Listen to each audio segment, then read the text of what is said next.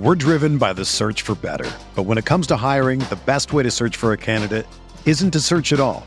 Don't search, match with Indeed. Indeed is your matching and hiring platform with over 350 million global monthly visitors, according to Indeed data, and a matching engine that helps you find quality candidates fast. Ditch the busy work. Use Indeed for scheduling, screening, and messaging so you can connect with candidates faster. Leveraging over 140 million qualifications and preferences every day, Indeed's matching engine is constantly learning from your preferences, so the more you use Indeed, the better it gets.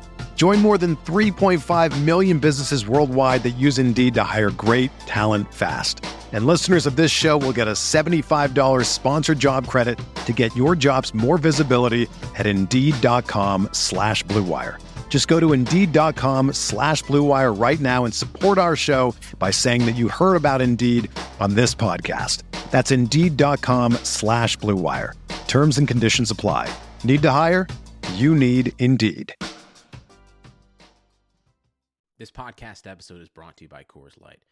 These days, everything is go, go, go. It's nonstop hustle all the time. Work, friends, family, expect you to be on 24/7. Well, sometimes you just need to reach for a Coors Light because it's made to chill. Coors Light is cold lagered, cold filtered, and cold packaged. It's as crisp and refreshing as the Colorado Rockies. It is literally made to chill. Coors Light is the one I choose when I need to unwind. So when you want to hit reset, reach for the beer that's made to chill. Get Coors Light in the new look delivered straight to your door with Drizzly or Instacart. Celebrate responsibly. Coors Brewing Company, Golden, Colorado. Support for this podcast comes from Wild Turkey Kentucky Straight Bourbon Whiskey. Let's tune in to their one-on-one with Jamal, a real bartender from Old Fourth Ward in Atlanta. I really get into the backstory of whatever I'm pouring, out of respect. There are literally years of experience behind these bottles. Wild Turkey, same recipe since 1942. If you want a true classic, this is what you want to order. Wild Turkey. Wild Turkey Distilling Company, Lawrenceburg, Kentucky. Copyright 2020, Campari American, New York, New York. Never compromise, drink responsibly.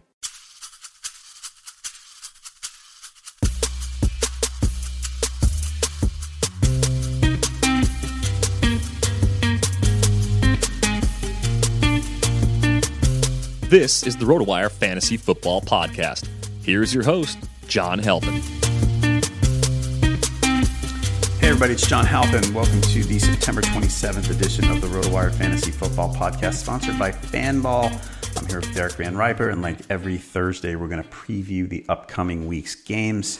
But first, Derek, Jameis or Fitz, Fitz or Jameis, the suspense, it's killing me. I have to know, Dirk Cutter. Please tell me who's going to start a quarterback.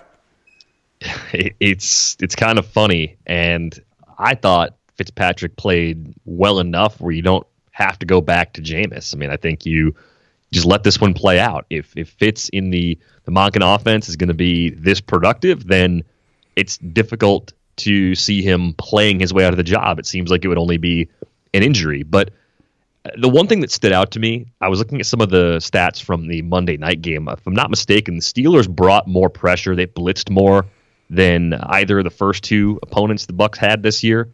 And that seemed to work. That seemed to throw off the timing of the offense a little bit. So I'm kind of curious now if, especially with the Bears on tap in week 4, if some of the things we were seeing in weeks 1 and 2 kind of fade as teams have a blueprint that might work to slow this offense down. Yep, I agree. I want to see how this goes. I think Jameis is going to get this job back. Fitz starts this week, but Jameis starts soon, basically. They have a bye in week 5, so not making the change now gives them 2 weeks to make whatever adjustments they want to make before week 6, and they go on the road to Atlanta. Yeah, so totally possible it goes down that way. The schedule for them, the Bears is one of the tougher matchups they've got coming up because you get the bye in 5. Atlanta, with the injuries they've got on defense, they're very shootout prone, very vulnerable on the defensive side of the ball. Not a tough matchup really at all. Cleveland in week 7, at least you get them at home. It's a very good defense, athletic defense, at least one that could improve. At Cincinnati, at Carolina, home against Washington. So it's not a terrible stretch of schedule for whichever one of these two quarterbacks ends up making those starts. Yep, I agree.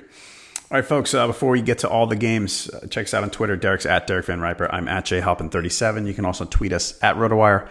You can follow the player news at RotoWire NFL, and you can find us on Facebook. Okay, we're going to start Vikings-Rams Thursday night. First, Panthers-Redskins off this week. Buys start. Those two teams are off. Vikings-Rams. So the Rams are down starting corners. Aqib Talib's on IR. Marcus Peters technically listed as questionable, but he's not playing tonight from everything we've seen. Is it too easy to look and go, two corners out for the Rams, Diggs and Thielen in, jackpot Kirk Cousins?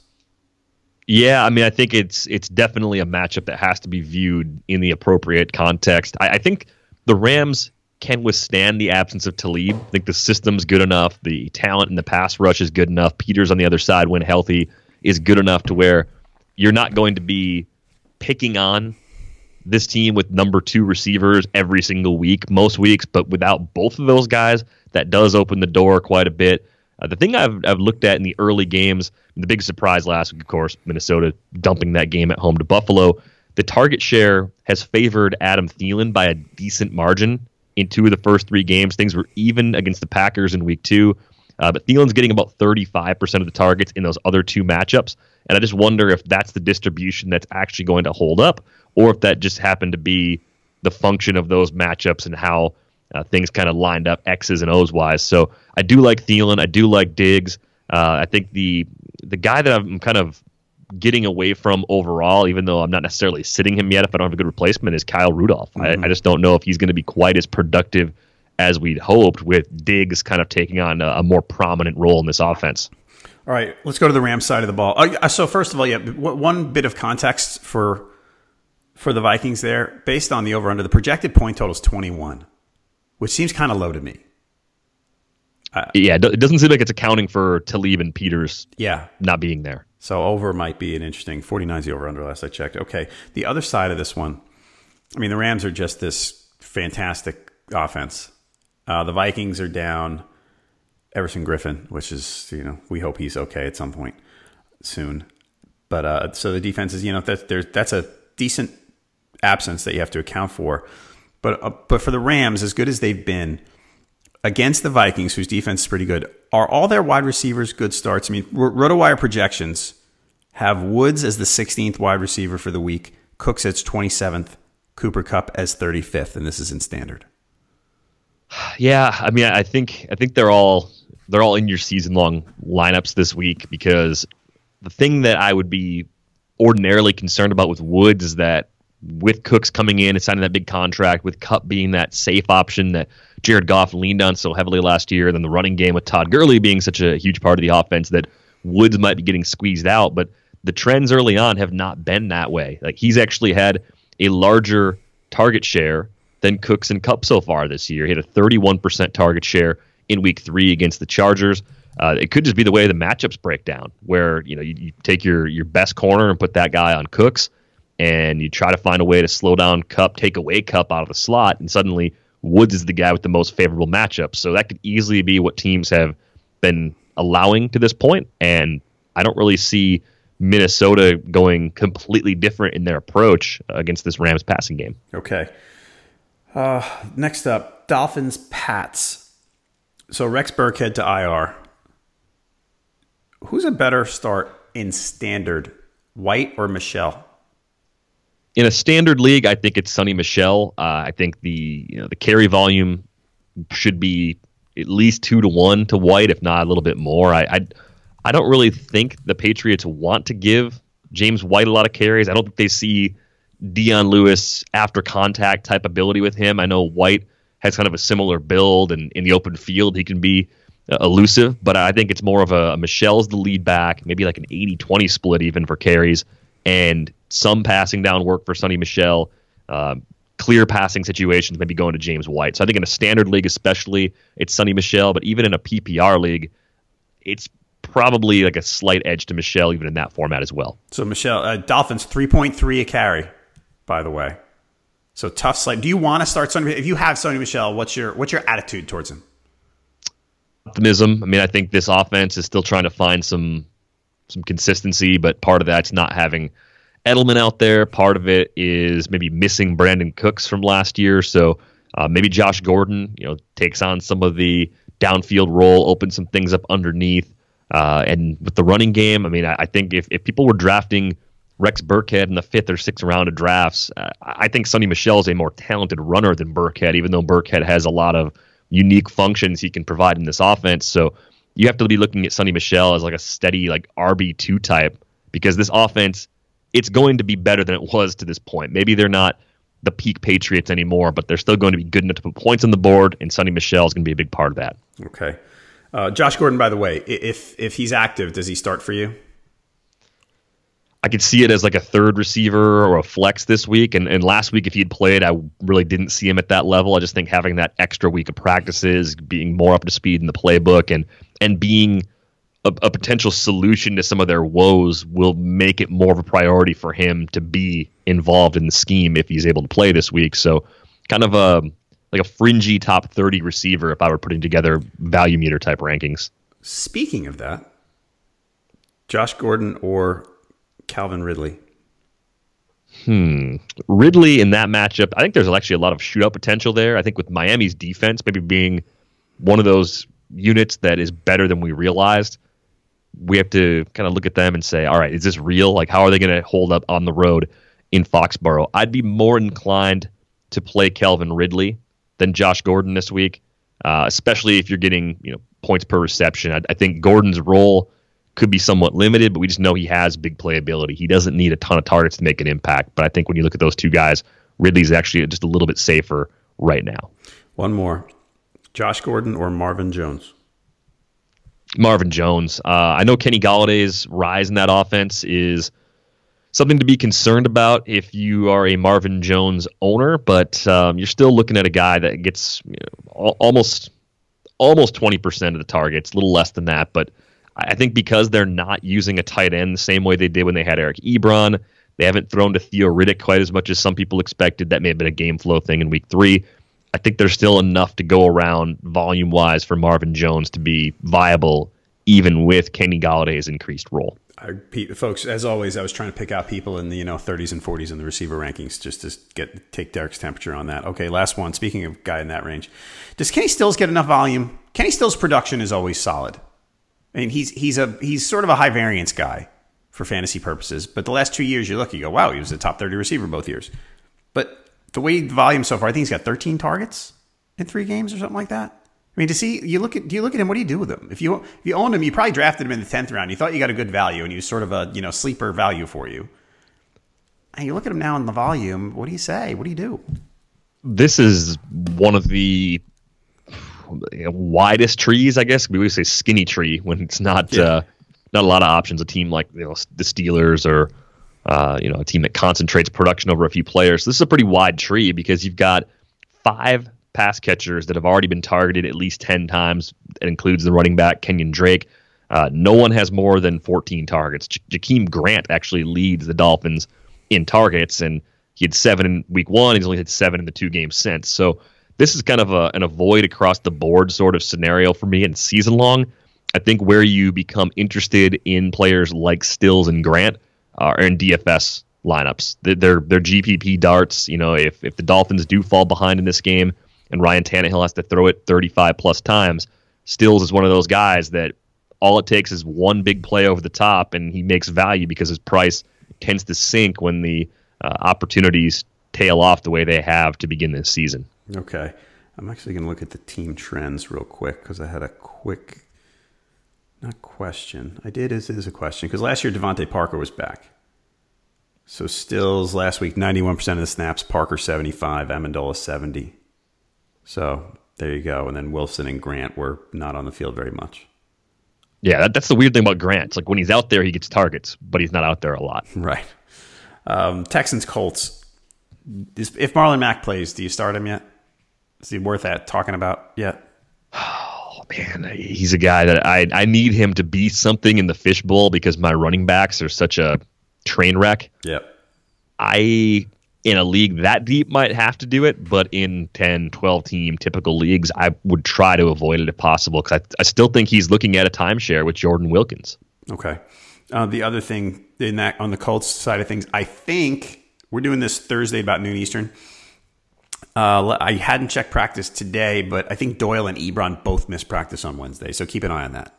folks, for the tight ends. Woof. I mean, I want one of them to miss time occasionally to give us some clarity, but I don't want them both missing time, because that's one of those things that does take a lot away as far as the appeal in this offense. Andrew Luck's ability to throw downfield definitely looks compromised. I don't know if this is like the Colts trying to to box right-handed but actually being left-handed, and they're just going to like start airing it out in a few weeks. I don't think they're that clever. I don't think that's what we're seeing here. I think this is a team that needs really both of those guys to be healthy, to be consistent through the air week in and week out. Right. And folks, last week, if you went with Ebron because of Doyle's absence and you were disappointed, which I imagine you were, just keep in mind, Ebron did get 11 targets. He had a couple drops. I know it was 5 for 33, and you look at that and you go, bleh. But they threw to him. So they'll probably do it again. The other thing on this game, the guys in the Texans, it's you're starting Watson, Miller, Fuller, Hopkins, and you're not starting anybody else, and that's that. You're starting those four if they have them. But Fuller, we might have talked about this last week. Are we close to wide receiver 1 status? So right now, RotoWire has him. The projections have him 20th for the week. I have him 17th. Are we still underestimating him? I think so. I mean, I think the thing that's different this year compared to last year, the target volume's up. He's got 20 targets in the 2 games he's played. He's getting targeted pretty much as DeAndre Hopkins, and they're definitely a skinny tree sort of team where it's going through Hopkins and Fuller through the air, Lamar Miller on the ground, and maybe occasionally they flip a red zone target at a Ryan Griffin or something, but not enough volume to where you're looking at those 2 guys and saying, I'm worried about Fuller this week. I think this situation with Hopkins and Fuller is not all that different than the situation in Pittsburgh with Antonio Brown and Juju Smith-Schuster, where you might have 2 legitimate fantasy number 1s in the same offense, just kind of based on the way they use those 2 guys. Right, I agree. All right, Bengals Falcons. High over under here. This could be a lot of fantasy stuff. Gio Bernard in particular looks like he's in a good spot. Is it time to cut John Ross? I think in a lot of leagues it is. I think where it gets really tricky is, say, like a 12-team NFFC style league where you've got a 10-man bench, and you have to have what our friend Scott Pianowski calls, I think, plausible upside. Like just mining for that on the waiver wire is kind of the challenge of playing in a league that has a thin waiver wire, whether it's because it's got a lot of teams or whether it's because there's deep benches or whether it's because there's both. Being able to see a path for a talented player to become more productive is a skill that very few people have. And it's easy to see John Ross, to watch him play, and to be excited about what he might do. Like it was on display during the preseason. It was on display at Washington, and this is a guy that lost his rookie season with injuries. And I'm looking at the target share. We've seen less than 10% in week 1, 10% of the target share in week 2, up to 16% in week 3 against Carolina. But that was with AJ Green, Tyler Boyd, Gio Bernard, and Tyler Eifert all getting an equal share or a larger share than John Ross. So they definitely are a team that right now may have as many as 4 guys ahead of him in the pecking order to catch passes. I think one of those guys needs to be out of the equation because of an injury before John Ross becomes startable. And I think in a lot of leagues where you only have a 5-man bench, you can't hold on to a player like that waiting for that to happen, because even then, he's the number 2 or number 3 guy at best out of that group. Yep, I agree. All right, the other thing there, speaking of one of the guys who's made things difficult for John Ross, is Tyler Boyd. Tyler Boyd and Calvin Ridley had somewhat similar outings last week. I know Ridley had 3 touchdowns, but they both sort of broke out last week. Who's a better? They're in similar ranges here right now. The RotoWire projections have Boyd at number 40 for the week at wide receiver and Ridley at 44. Who do you like better in this game? I think I like Calvin Ridley a little bit more. It's splitting hairs. I think what it is that I believe that Calvin Ridley is a slightly better prospect. I think their situations are very similar, having target monster, elite number 1s that are going to command a large volume from their respective quarterbacks with Julio and AJ Green. But if I'm choosing between Ridley and Tyler Boyd, the edge for me does go to Ridley for this week. I'm with you. All right, folks, let's talk about the new daily fantasy site Fanball for a second. The number 1 issue I hear from people who try DFS is that it's almost impossible to win for the casual player. Too many sharks out there with 150 lineups, and you basically have no shot if you want to play a lineup or 2 for fun. And that's where Fanball comes in. If the name rings a bell, it's the same folks behind the season-long site from way back. Paul Charchian, who also happens to be the president of the Fantasy Sports Trade Association, has brought back the Fanball name, but this time as a DFS site. And he's looking to level the playing field by enforcing low entry limits. In fact, I'm looking at the lobby right now. Most lineups anyone can have in a contest is 10, and that is a huge difference maker. Plus, they have snake drafts, which are a lot of fun, and I'm told auctions are coming very soon as well. Head over to fanball.com/RotoWire, sign up now, make a deposit of at least $10, and we will give you a 6-month membership to RotoWire. Again, that's fanball.com/RotoWire. Go check it out. Free 6-month membership. Totally worth it. Fanball.com. Okay, Bills-Packers. So, Mr. Packer fan, what's going to happen in the backfield this week? Is Aaron Jones going to get more or not? No. Mike McCarthy hates us. No, it's definitely not going to work that way. McCarthy hates us, and he will probably continue to use the three-headed monster. Jones deserves more carries. He deserved more carries based on what he was doing last year, and they just aren't running that way so far. And I don't ever want to look at it and say, here's the week, this is the one, unless Jamal Williams has a game where he coughs up a fumble or two, misses a few pass protections. Like, he has to have a terrible week for me to feel like that's enough to change McCarthy's mind about how he's doing things. Like, I think McCarthy feels comfortable doing exactly what he's been doing to this point, and I think we're getting more of the same this week, more of the ugly split that almost makes all three of those guys impossible to use in season long. They're all kind of like fringe flex guys. I should say Williams and Jones are fringe flex guys. I still don't think you can really do much with Ty Montgomery in any format right now. This is such a buzzkill. You know that? Yeah, no, I'm sorry. There's yeah, it's still pretty, like, relative to other buzzkills, things could be worse than this one, but past behavior often the best predictor of future behavior, and I think Mike McCarthy falls into that every time. The RotoWire projections have Aaron Jones as RB25, by the way. Yeah, so, right there. Fringe flex, right? Fringe flex. All right, so last week, I suggested, on Friday, we talked about our break class in case of emergency, guys, and I suggested Josh Allen, and you chuckled. I did. You did. I laughed in your face. You did. I am becoming a Josh Allen fantasy fan. I really, really am. I think he might throw 5 interceptions this week, but I think he's going to run for 40 yards. Okay. So how many touchdown passes is he going to throw? Oh, I don't know. 1 or 2. But he might run for 1. He might run for 1 and throw for 1. In garbage time. I know you can't predict garbage time. I get it. But this guy's running. He's becoming Bortlesy for me. Well, the Packers have allowed opposing passers to put together a 103.1 passer rating through the first 3 weeks. Oof. I mean, Kirk Cousins did a ton of damage against them. That's a big part of it. But Alex Smith was moving the ball with ease against that offense throughout the first half. Things kind of got corrected in the second half. The absence of Kevin King, that's the thing that I'm looking at right now. Ever since he left that game against Minnesota, didn't play last week, the Packers started leaking big plays immediately. If Kevin King is back, I temper my expectations for Josh Allen as sort of like a tournament dart or a super flex QB that you feel good about. If King's out, this is a defense that is struggling right now.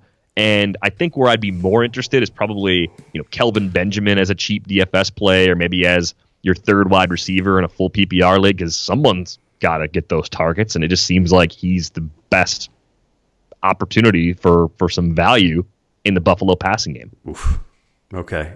Josh Allen. Bad. I know it's bad. Is Josh Allen a top 24 quarterback for you this week?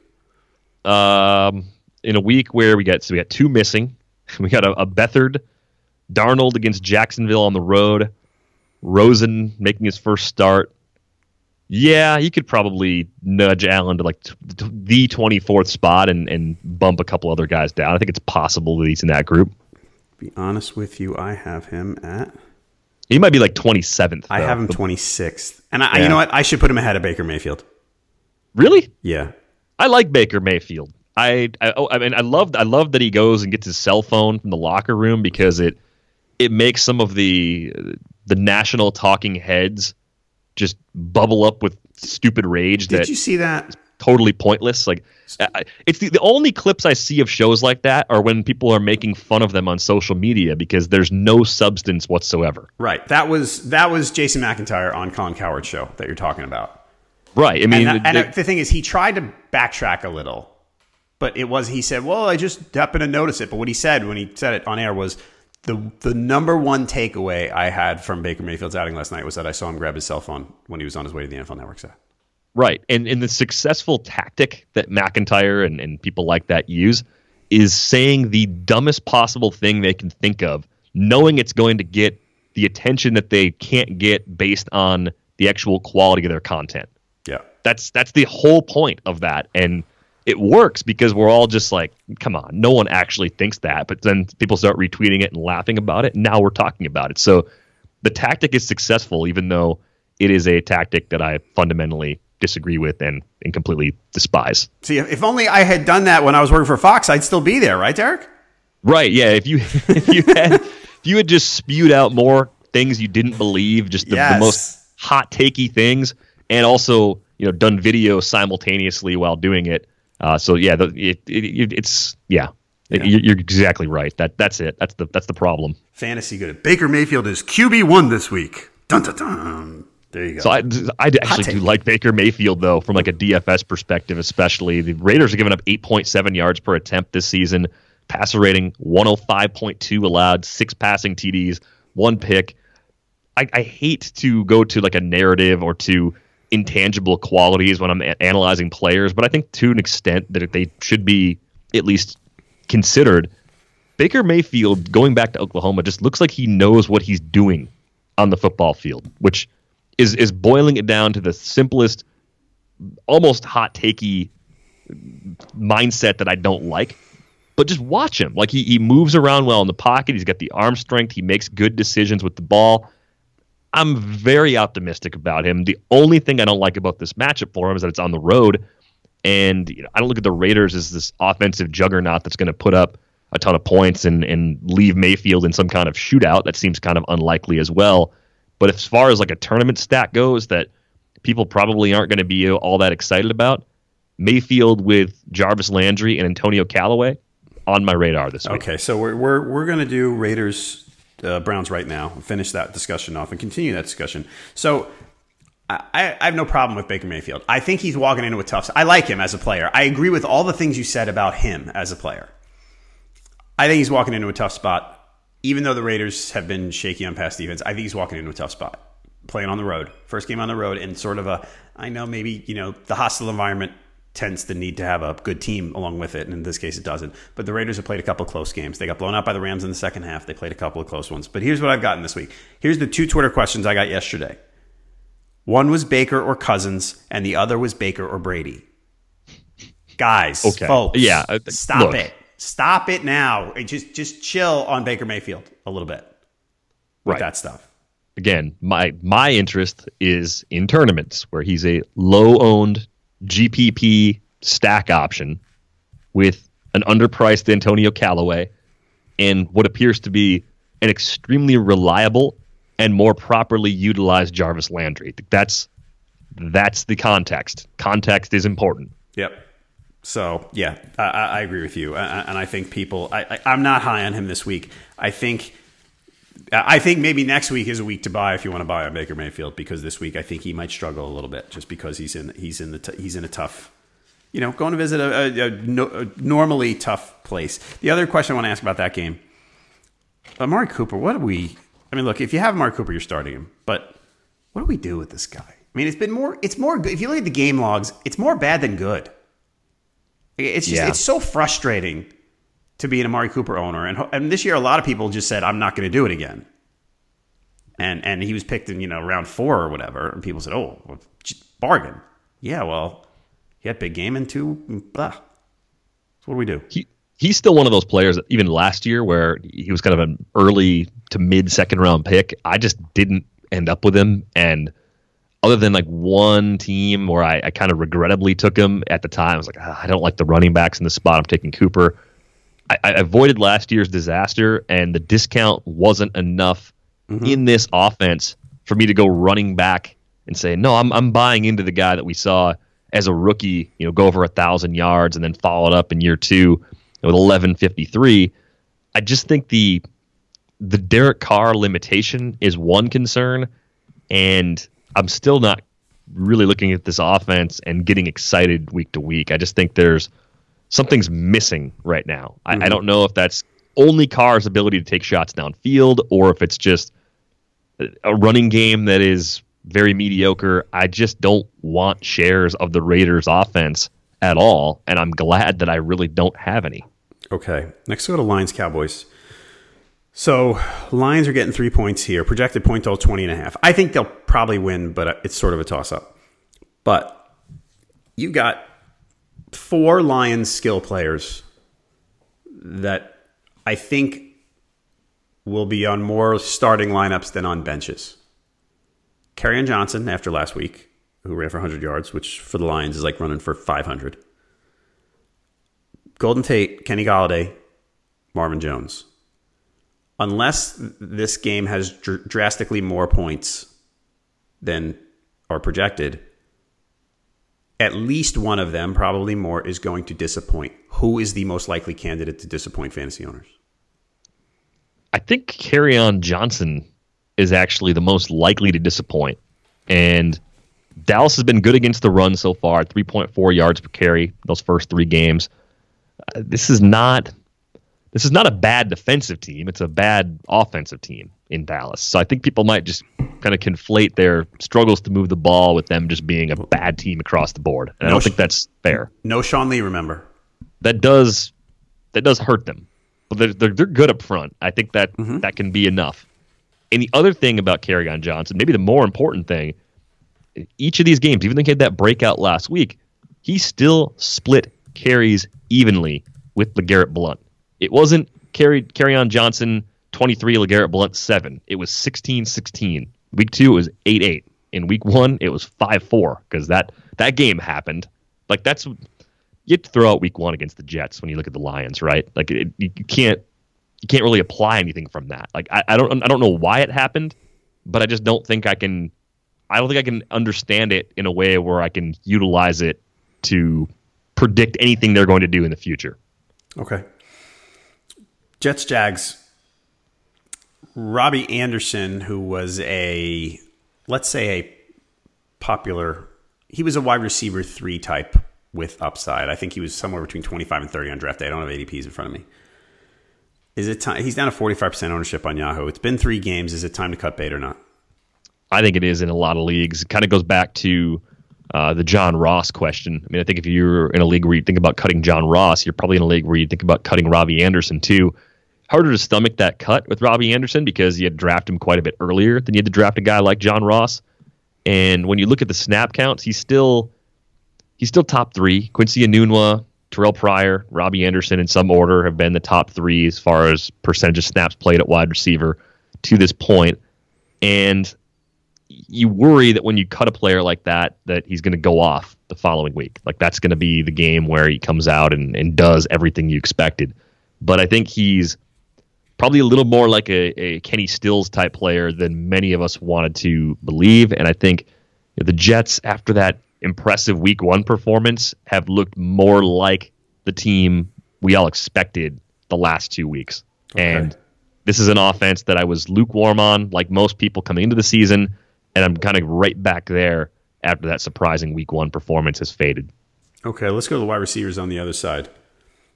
Is Cole still the best Jags wide receiver? Yeah, I think so. And it comes down to the usage for me. Like he's getting more opportunities. The splits last week, they dumped the ball off to TJ Yeldon a lot, but he was still their most utilized receiver in terms of volume. He's got 22% of the targets now, or 22% of the catches rather for the season. So he leads the Jags in that regard. Keelan Cole, I think, is a good player. I think he's a kind of a wide receiver 3 most weeks, and I'm not freaking out at this point.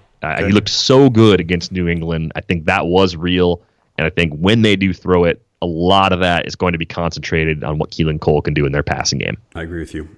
All right, Bucs Bears we're going to go to next. Looking at the RotoWire projections, standard Peyton Barber is RB31, which is it's maybe Flexville is where you are. What are you doing? I mean, you're not cutting Peyton Barber. I get that. Are you starting him? They look at this matchup. I kind of look and go, I really would rather not. I'm kind of blown away that Ronald Jones looked so bad, right, in training camp and the preseason, that Peyton Barber, as we go into week 4, is still their lead back. Jacquizz Rodgers is still the passing down guy that gets some of the work, and Sean Wilson gets snaps. Like, Ronald Jones can't even make the 45-man game day roster right now. Right. What happened? Like, what?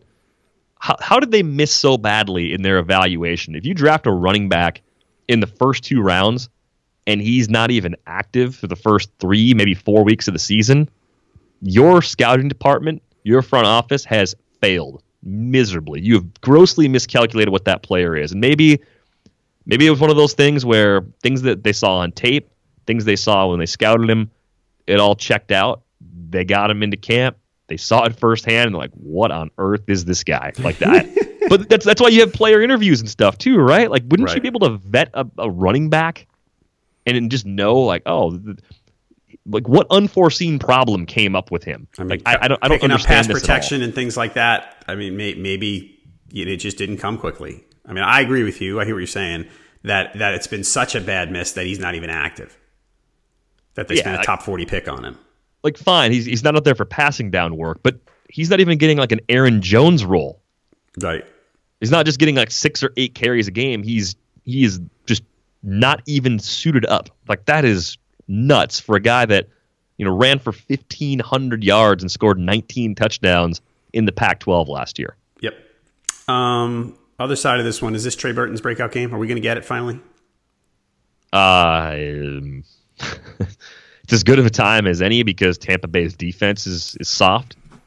So I guess if I had to try and predict that, I would say yes. And the reason why I would be interested is because tight end is kind of a dumpster fire anyway. Yes. And the Bucs, I believe, have allowed the 3rd most passing touchdowns in the league. There's a few teams that have given up 7 already. But yeah, we talked about stats allowed to opposing passers. How about a 117.1 passer rating allowed by Tampa Bay in the first 3 weeks? Right. That's been rough. I mean, you basically the first, the 2 guys who worked him over were Breeze and Big Ben. And the tight end, give up the tight end. That Vance McDonald one was a bit fluky, but it was still my favorite play of the whole week. Yeah, so. I mean, like that was an insane play. But Burton's getting 5 targets per game so far. I mean, I think that's pretty standard for your kind of 10 to 12 range guys, and then you account for matchup. I think this could be that week for Trey Burton. Yeah, I agree. I think part of why I wanted to bring up Trey Burton is that his owners, he was drafted as probably the 7th tight end, and I bet his owners are frustrated. And I'm one of those owners, and I'm still good. I'm ready for this to start working itself out. So, would you play Burton or Tyler Eifert if you happen to have Eifert as your backup? I would play. It's close, but I would play Burton. Okay, no, I don't blame you. The matchup is good enough where I think you go at least one more spin here before you start thinking about the constant battle between your Burton versus your backup. I have him 7th ahead of Eifert, Ebron, and OJ Howard. OJ Howard's playing a ton, by the way. I don't know if I just didn't account for changes on that coaching staff and how that might impact Howard versus Cameron Brate, but OJ Howard was a big miss for me so far this year. Mm-hmm. I agree. That it was for me as well, not that it was for you. Folks, Kalo is the functional wedding ring. Kalo is the name in silicone wedding rings because Kalo rings are designed to ensure that your hands are safe and comfortable in the workplace, in the gym, the outdoors, and everywhere in between. Unlike traditional metal wedding rings, Kalo rings allow you to keep your ring on in times where a traditional metal wedding ring would need to be removed. See, I have my traditional metal one on during this podcast, but I don't think that really qualifies here. Derek? Well, it depends how angry you get. I mean, it's only week 4, but if Aaron Jones is still getting 5 carries a game in week 12, like my wedding ring becomes a hazard because if I ever jam my finger and it swells up too much, they have to shatter it off. Right. And I start doing this. That's what I start doing. I pound on the desk. But do you open bottles with your wedding ring? No. I don't do that either, even though mine would hold up for it. Something about that just feels a little wrong. I spin it, though. I was telling Jake the other day, I spin it on tables. It drives my wife bananas. But the silicone's a great idea. I mean, like if especially if you you like work near MRI machines and different things. There's so many different jobs where a metal ring is actually not a good thing to have to deal with, because either you got to take it off or you're worried about something like my scenario. Shattering a ring off your finger probably doesn't feel good. Like right. I'm anticipating that will hurt if that ever has to happen. I would agree. But Kalo rings allow people to live their lives safely and comfortably while still representing their commitment to their spouse and family. Kalo has created a special code for our listeners. You use promo code ROTOWIRE at checkout to get 20% off your order. Kalo is the choice of firefighters, military, law enforcement, carpenters, electricians, and mechanics for everyday wear. It's available in 18 different styles and over 50 colors. Kalo is the preferred ring of pro athletes such as NFL players Kirk Cousins, who we talked about already, Andy Dalton, Jordy Nelson, and Derek Carr, NBA MVPs Steph Curry and LeBron James, and Major League Baseball All-Stars Mike Trout, Bryce Harper, and Chris Bryant all trust Kalo on and off the field. Visit Kalo.com. Don't forget to use code ROTOWIRE at checkout for 20% off your order. That's Kalo.com, and that's spelled Qalo. Kalo.com. Eagles-Titans. Alshon Jeffrey. Alshon Jeffrey sounds like he's going to be back this week. Does he need if you have him, do we need a prove-it game first? With Jeffrey, it kind of comes down to just how much you actually expect him to play. When he was playing last year, there were some stretches where he just looked completely compromised. There didn't get his hands in position to catch the ball, made a lot of drops, had some trouble maybe getting off jams at times as well because of that shoulder. I would like a prove-it game, but if you drafted him, like if you were taking him in the 4th or 5th round of drafts and you didn't find good enough depth, you might, by desperation, need to throw him back out there as your third receiver, kind of sight unseen. So I'd prefer not to do that. Yeah. But I don't think it's the worst possible thing you'd have to do, because they're not going to put him out there if they're jeopardizing his long-term health. I mean, they've taken a pretty conservative approach with bringing him back so far. I agree with you. I would rather not. Derrick Henry, the other side of this one. Henry and Dion Lewis. Henry, the last 2 weeks, 18 carries apiece. And for fantasy owners, who cares? Because he didn't do anything with them, right? He didn't catch a pass in either game. He ran for 56 and 57 yards and no touchdowns. So that is fantasy just wasteland. That doesn't help you. Are you ready to roll with Derrick Henry this week? Again, it's one of those, it all depends on context. Would you want to, or would you want to avoid if you could? I'd rather play him than Peyton Barber. Does that help? Not much, really. But thank you. I mean, Tennessee's got a good offensive line. Marcus Mariota has had that fluky elbow nerve problem, so they've used a lot of Blaine Gabbert so far. They have not been the improved offense I expected them to be, but that's for some reasons that seemingly are out of everyone's control. And if Mariota's healthy, that changes things quite a bit. I think it makes him less susceptible to falling behind, which is the game script he can't afford because of Dion Lewis. Derrick Henry feels like an actual buy low right now. Like, I think buy low, sell high, those tags get thrown around in some kind of silly ways in our industry. But you have to look at a player when things are not going well at all if you're going to be able to get any sort of real discount. And I think his owners are frustrated enough where in plenty of leagues, Derrick Henry's a fringe flex guy. He's probably more like a 25 to 30 range running back for a lot of people. But back-to-back games with 18 carries, we know the Jags defense is good. I think this could be a week where he takes a small step forward. The Eagles against the run, they're not pushovers. I don't think anyone expects them to be. 3.4 yards per carry so far this season, so it could be a little more of the same. But if he gets 18, 55, and a touchdown, you're happy. And if you think Tennessee can move the ball with Mariota in this offense, then I think that is enough to go ahead and put Henry in as a low-end RB2 or as a flex this week. All right. By the way, Henry RB29 in the RotoWire projections and Peyton Barber RB31. So the RotoWire projections would also rather play Derrick Henry than Peyton Barber. Well, I think the other wrinkle here is, like, even if Mariota plays, by design, is their game plan going to have him slinging it? No. Like, they're going to have a very run-first sort of game plan. And with that volume's pretty safe for Henry. All right. Can I want to back up to one thing that we did not mention off the top. When we talked about the Vikings, I don't think I mentioned Dalvin Cook The Vikings are optimistic that he's going to play, but we are not locked in yet. So you're going to want to watch the inactives. Probably about 7:00 Eastern. You're going to want to watch for Delvin Cook. Okay, Seahawks Cardinals. Why should I believe that David Johnson's usage will improve? Other than, well, gee, they'd be dumb not to use him more and better. Yeah, I mean, jobs sort of depend on it. Snap count actually went up 86%. Things were going in the right direction, and then they used Chase Edmonds late because Johnson missed an assignment or something, and he had to go off the field and talk to a coach late in the game. But my head hurt reading that. Yeah, I mean the rookie running back's definitely going to be less likely to miss that assignment than the guy that just missed it. So, all right, I understand the philosophy that coaches in all sports have, that you don't want your best players to get away with things that you wouldn't let other players get away with. Mm-hmm. But I don't think David Johnson or any player missing one assignment, if they're that, especially if they're that much better than the alternative, if that in and of itself is worth risking losing a game over. Right. If he whiffs a second time, absolutely punish him going into the next game. But that was a critical point in the game. And it just seemed like it was going too far because of one simple mistake that any player can make on any given play. Yep. All right. So do you have David Johnson shares in a lot of places?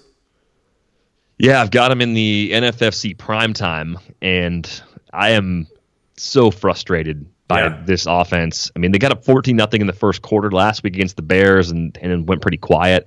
I just think they have to keep using him. He is their best path to not being terrible, and he's been in bad situations before and made a lot of it. I think for a young quarterback with Josh Rosen taking over, you have a very good weapon that you can utilize in space by dumping the ball off. I thought they would do it against the Bears a lot. I think they should continue making that part of their game plan week in and week out. Everything lines up pretty favorably here. Seattle's giving up more than 5 yards per carry this season. The DFS price is down on David Johnson.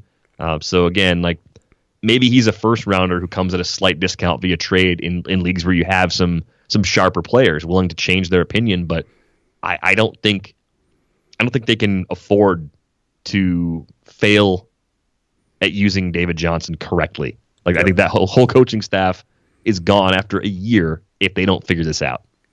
All right. Other things from this game. Doug Baldwin might play for the Seahawks, TBD. Also, with Josh Rosen playing, real quick, do you buy the whole a popular narrative every year is, hey, this quarterback ascended to the top job, so now this receiver is coming with him and is going to do well. It was the Bryce Petty, Robbie Anderson thing a couple of years ago. Do you buy the Christian Kirk narrative that I feel like I've been seeing a lot this week? Spoiler, I picked him up in 2 leagues. Yeah, I think it makes some sense. I wonder how healthy Fitz was last week. I mean, I think that was a part of it too. But Christian Kirk, to me, looked like the kind of prospect that would make an impact right away, sort of like Anthony Miller, but his situation looked a little better because there's a smaller crowd vying for those opportunities in Arizona than there is in Chicago. So I think the speculation on Christian Kirk this week, coming off of a 7-catch game last week, was absolutely warranted. It's frustrating because he was one of those guys that I let go after week 2 for fear that his role wasn't going to develop as quickly as I'd hoped. So kind of an unfortunate timing for that cut for me, but I do believe in that talent, and I think the opportunity is there for Kirk to be pretty valuable here week to week, because this is a team that may have to throw a lot even if it doesn't want to. Yep.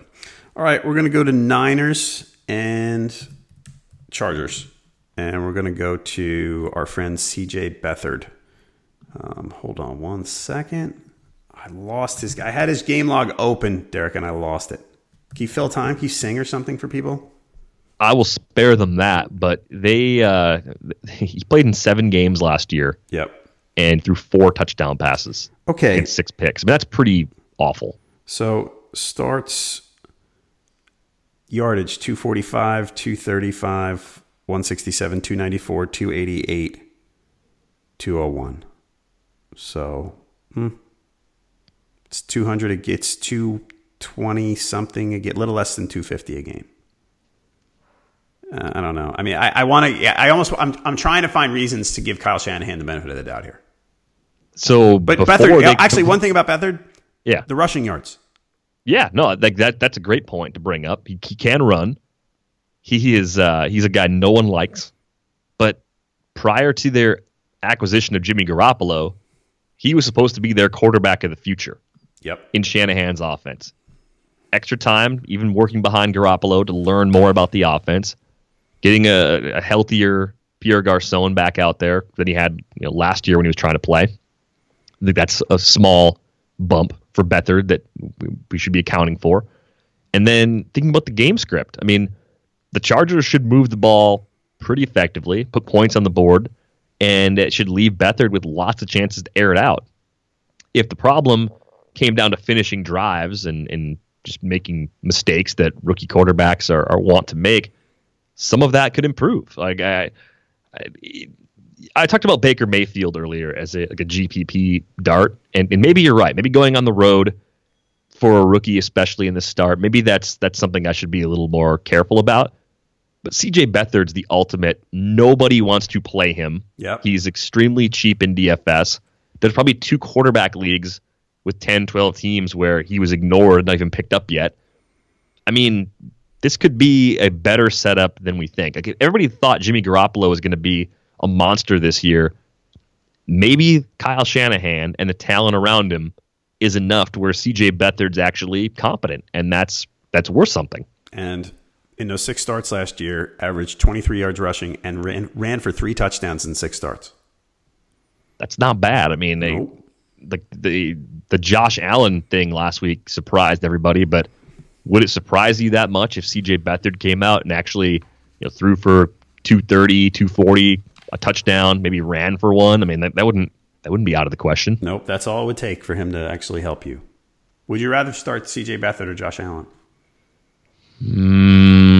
Slight edge to Allen, and that's rooted in my familiarity with how stupid that Packers defense can be sometimes. I maybe it's also steeped in some recency bias, but I don't think there's that big of a gap between those two guys. I mean, I just agreed.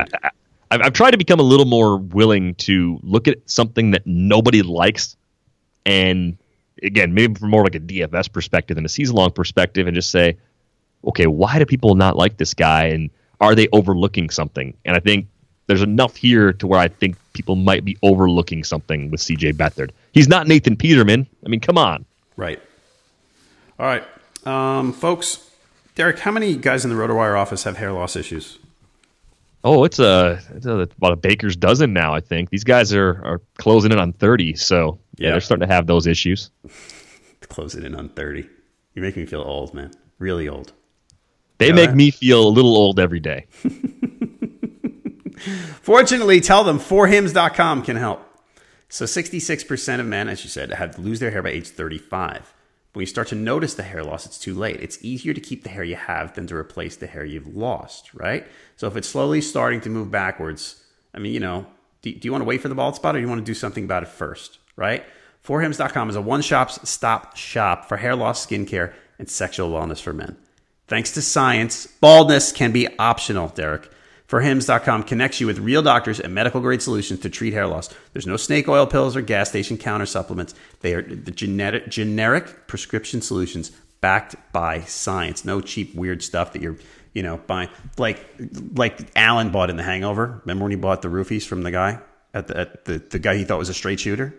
Yeah. There you go. Poor Alan, or of course Costanza buying the hair cream from China because of the research of one Zhang Zhao. Right. So no sketchiness on what you're buying. Answer a few quick questions. Doctors will review and prescribe you and your order online at 4hims.com. It's so easy. My listeners here get a trial month of Hims for just $5 today, right now while supplies last. See the website for details. This would cost hundreds if you went to the doctor or a pharmacy. Go to 4hims.com/RWFootball. That's 4hims.com/RWFootball. Again, 4hims.com/RWFootball. Check it out. Saints Giants. As the Saints defense get any better, I don't know what to do. No, let's just continue to assume that they're a flaming dumpster fire, or no, a raging dumpster fire. Yeah. I mean, a dumpster fire naturally is flaming. A raging dumpster fire until they show any signs of turning things around. Are the Giants capable of exploiting that? A 141.7 passer rating allowed, 11.2 YPA. No other team's giving up more than 8.9 yards per attempt so far this season through the air, but the Saints are going full hold my beer with the 11.2. 10 touchdowns, 1 interception for that Saints defense in 3 games. Eli is cheap in DFS. Yep. He's the kind of QB2 you don't usually feel good about, but I think you can talk yourself into playing him this week. Because if you can't play him at home against the Saints, then you cannot play him and you have to cut him. Ever. That's right. And Sterling Shepard seems to be the more Beckham's an obvious choice. Ingram's out. I feel like a lot of us in this industry like Sterling Shepard this week. Yeah, I think he's going to be in a lot of cash game lineups, might be heavily owned in GPPs, but absolutely a good setup for Sterling Shepard. With Evan Ingram, out for a little while. Rhett Ellison steps in at tight end. I think he's more of a desperation play.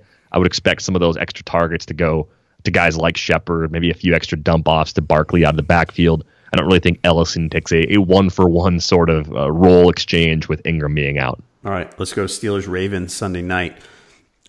We talked about Vance McDonald's stiff arm earlier. Are you ready to roll with him yet or not? I mean, we've been waiting. I think to Tim the other day, we've been waiting for Vance McDonald for over a year. This is his second, a year plus on the Steelers. We're saying, man, if they get him involved in this game plan, boy, is he going to be good. And last week he was. Are you ready? Yeah, I kind of think I am. I mean, I looked at the Jesse James game from week 2, and I wasn't falling for it. I don't think many people did. I hope people didn't.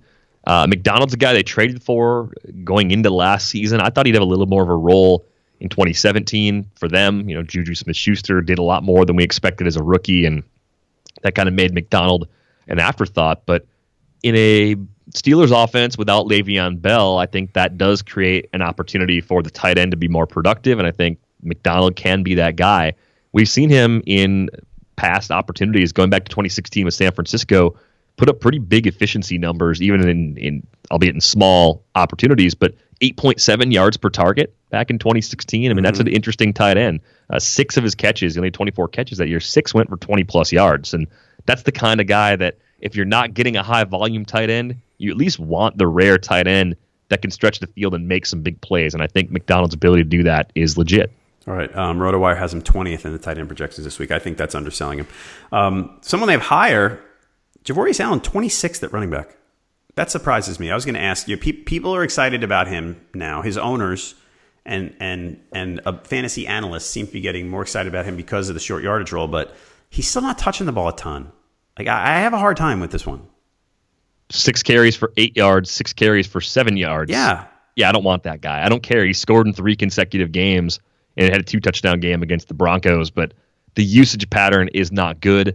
Alex Collins, who I think was a legit buy low after 2 weeks, maybe erased some of that with a good game last week against Denver. I mean, more productive on a per carry basis. 18 carries, more than he had in the first 2 weeks combined.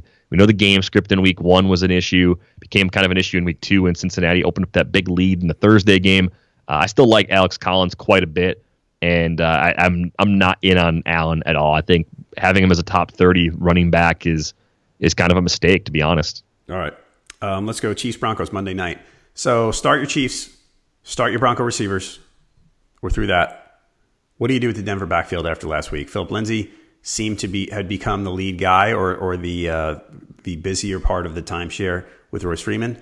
And then he tried to punch somebody and got kicked out of the game. And Royce Freeman came in and played pretty well and scored a touchdown and ran for 50-some yards. Now what do we do? Are we back? Do we think we're back to where we were before that incident in the second quarter last week? I wish I could say we were, because I have Royce Freeman, and I don't necessarily feel that way. I think this is still an ongoing battle for snaps, and I wish there were more of an indication that this was going to happen during draft season.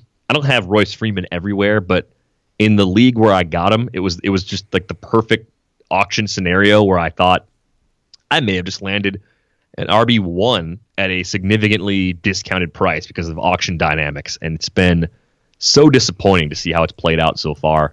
I think the ejection last week is a big part of why the workload shifted the way it did, and this situation, it's probably one of the most frustrating in fantasy right now, because if one guy emerges to get the bulk of the touches, they can be productive enough to make a huge impact. But if they're sharing, it's going to be one guy throwing up a dud some weeks, the other guy scoring, maybe getting a slight edge in carries, and then we just don't know based on the patterns if it's going to hold up week over week. It's brutal. All right, so if you have, basically you're looking to avoid both of these guys until there's more clarity? I would love to do that, and some people are listening are saying, well, you can't, because in some cases you got injuries, you got other issues that have popped up, and if I had to play one of the two, if I had them both in that odd scenario, I think I'm a little more comfortable with Royce Freeman, because I still think that was the lead they had chosen. That was the back that they wanted to lean on coming out of the preseason. I mean, they split carries evenly in week 1. Lindsey had the edge in week 2. Freeman, because of that ejection, had it in week 3. So it's really closer than I think people realize between those two guys. All right. What else you got going on? What else should people look for this week? Let's see. Several episodes of various podcasts. We got one more baseball pod coming up tomorrow if people are interested in that. DFS episode with Scott today. We got our Friday episode with you and I tomorrow. Sirius XM duty from 11 a.m. to 1 p.m. Eastern tomorrow. And then I am Green Bay bound on Sunday morning. I'm going to a game. So really hoping that the rain holds off. It's going to be fine temperature-wise, but it would be lovely if that rain could just hold off until after game time. Yeah, no kidding. Well, have fun at that game. Enjoy it. Yeah, looking forward to that. How about you? What do you got coming up the next couple of days? Podcast with you late Friday. It's my wife's birthday on Saturday. Nice. Yeah. We're just going to hang out at home, dinner here, stuff like that. Nothing crazy, but that's pretty much it. All right. Well, early happy birthday to Mrs. H. I will pass that along. Yeah. She doesn't listen to the pod? She does. Well, she probably doesn't get to the end, and at this point she would have turned us off, I think. You know? I mean, with all does your wife listen? No. The reason she doesn't. Yeah. And I wonder how people's brains vary from this, but she does research. She's a PhD student, and she can't listen to talk of any kind while she's working. Right. She listens to music, but if she listens to NPR or a sports podcast or anything that's just people talking, it completely derails her ability to get work done. So she doesn't have enough downtime where she wants to listen to me ramble about football or baseball to listen to the pods. So, I can't send her messages through the pod. They would never be heard. Right. Same thing. Like my wife tries, but she's not going to listen to a whole hour. There's no way. With all due respect to everything we're talking about and to all of you who are listening to this entire hour, our wives are not doing that. It doesn't sound like. So that's all right. Yeah.